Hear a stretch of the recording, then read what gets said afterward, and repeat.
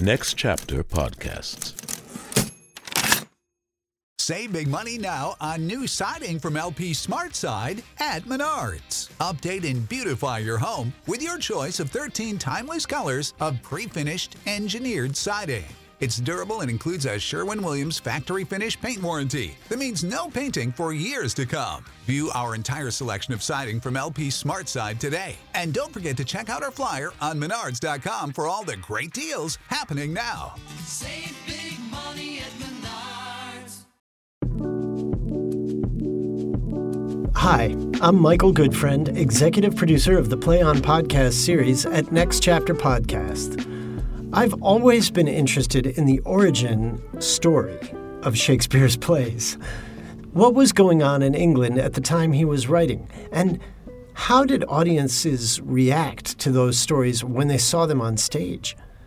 We've had some really interesting conversations about the history and background of Shakespeare's plays as part of our Play On bonus content series at Next Chapter Podcasts. If you haven't had a chance to listen, make sure to look for the conversation that I had with Amrita Ramanan and Julie Foe about Coriolanus, or the interview I did with Alison Carey and Leslie Cross about Twelfth Night.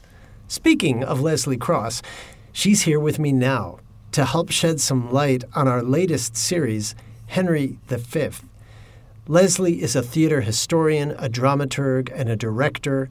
She's currently the assistant professor at the University of Portland in theater studies, and she is the assistant professor at the University of Nevada, Las Vegas, where she was also the associate artistic director of the Nevada Conservatory Theater.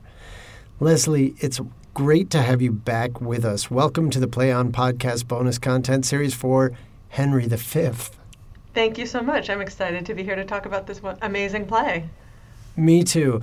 All right, let's start at the very beginning. A very good place to start. When was this play written?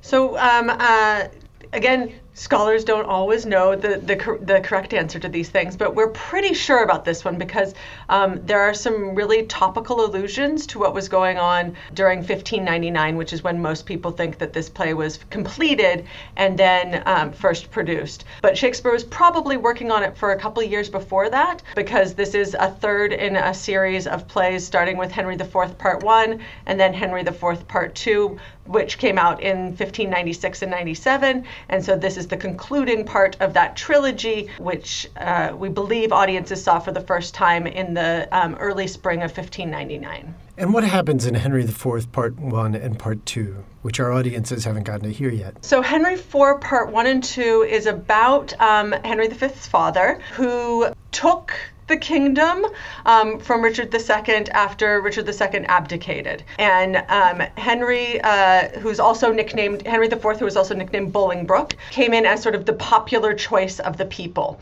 He was not the popular choice of the gentry or of the other royals. So there was a lot of infighting that took place during Henry IV's reign between the different factions of nobles trying to, so those of the folks who thought that Richard II should stay king and those people who said Henry IV should become the king. So there was a lot of infighting going on. And in Shakespeare's plays, and which is maybe not as historical as we want it to be, King Henry V, who we see in this piece, is a young man and a little bit of a partier. He likes hanging out with his less than noble friends in a bar in Eastcheap, and we see him and his less than royal friends robbing people, drinking too much, womanizing, which is not what you expect from one of the great leaders of English history. So that's the Henry we see in Part 1. Part 2, Henry IV dies, and we see Hal, as he is known in the Henry IVs, have to grow up a little bit and take on the mantle of responsibility. And then in Henry V, we see him as a fully fledged monarch ready to take on the world stage. Is there any truth to this portrayal of Henry V, as Shakespeare has written him, to be this sort of bad boy who basically has a moral awakening and becomes, moral, put it in quotes, right, but becomes this great king. It's a good story. So, I see why people go for it. It's hard to know. So, yes, potentially. But what we do know is that during the time that Henry IV, Henry IV was during King Richard II's time, he was banished to France. So during that time that he was banished to France, Henry Hal actually lived in King Richard II's court and was one of his pages. So I think he knew Richard II quite well, actually. And then once his dad took over, he went and fought in Wales against Owen Glendower. So he had like a really strong military background before he ever became the king.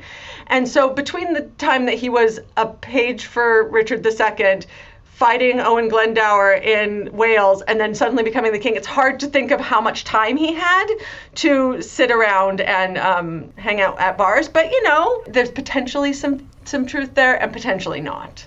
Was it a punitive thing for Richard II to make Henry, the eventual Henry V, his page? Potentially. I never thought of it that way. I always thought of it as a little bit of that keep your enemies close thing. Because he had banished his father. Mm-hmm. And so the best thing is to keep his son near you and make sure the son is on your team, so that when his dad decides to want to take over, you have his kid.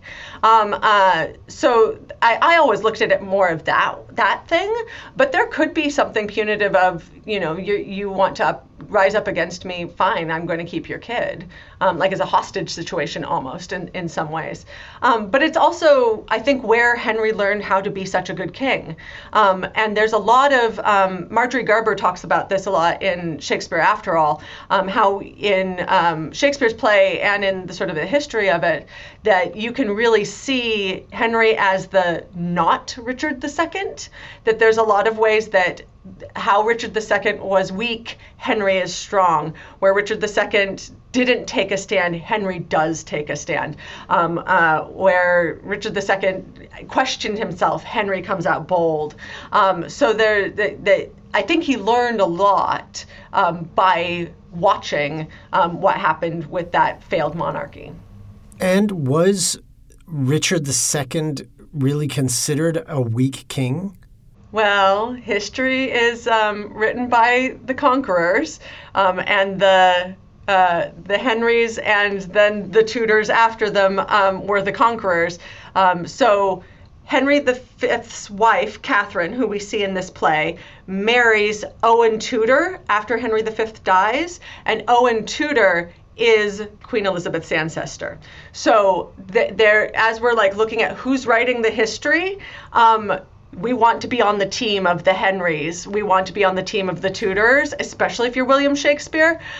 So I think at the time Elizabeth was reigning, Richard II was definitely thought of as a weak ruler.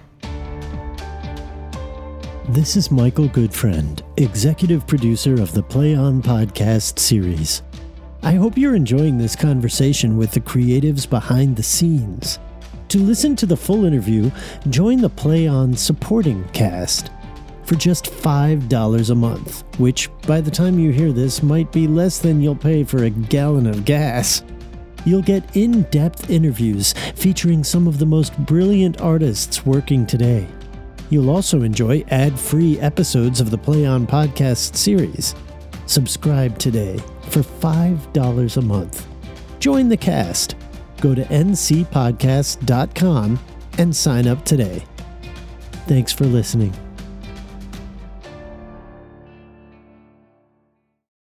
For the ones who work hard to ensure their crew can always go the extra mile, and the ones who get in early so everyone can go home on time, there's Grainger, offering professional-grade supplies backed by product experts so you can quickly and easily find what you need. Plus, you can count on access to a committed team ready to go the extra mile for you. Call, click Grainger.com, or just stop by.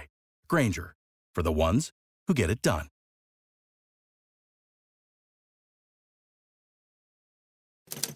Next Chapter Podcasts.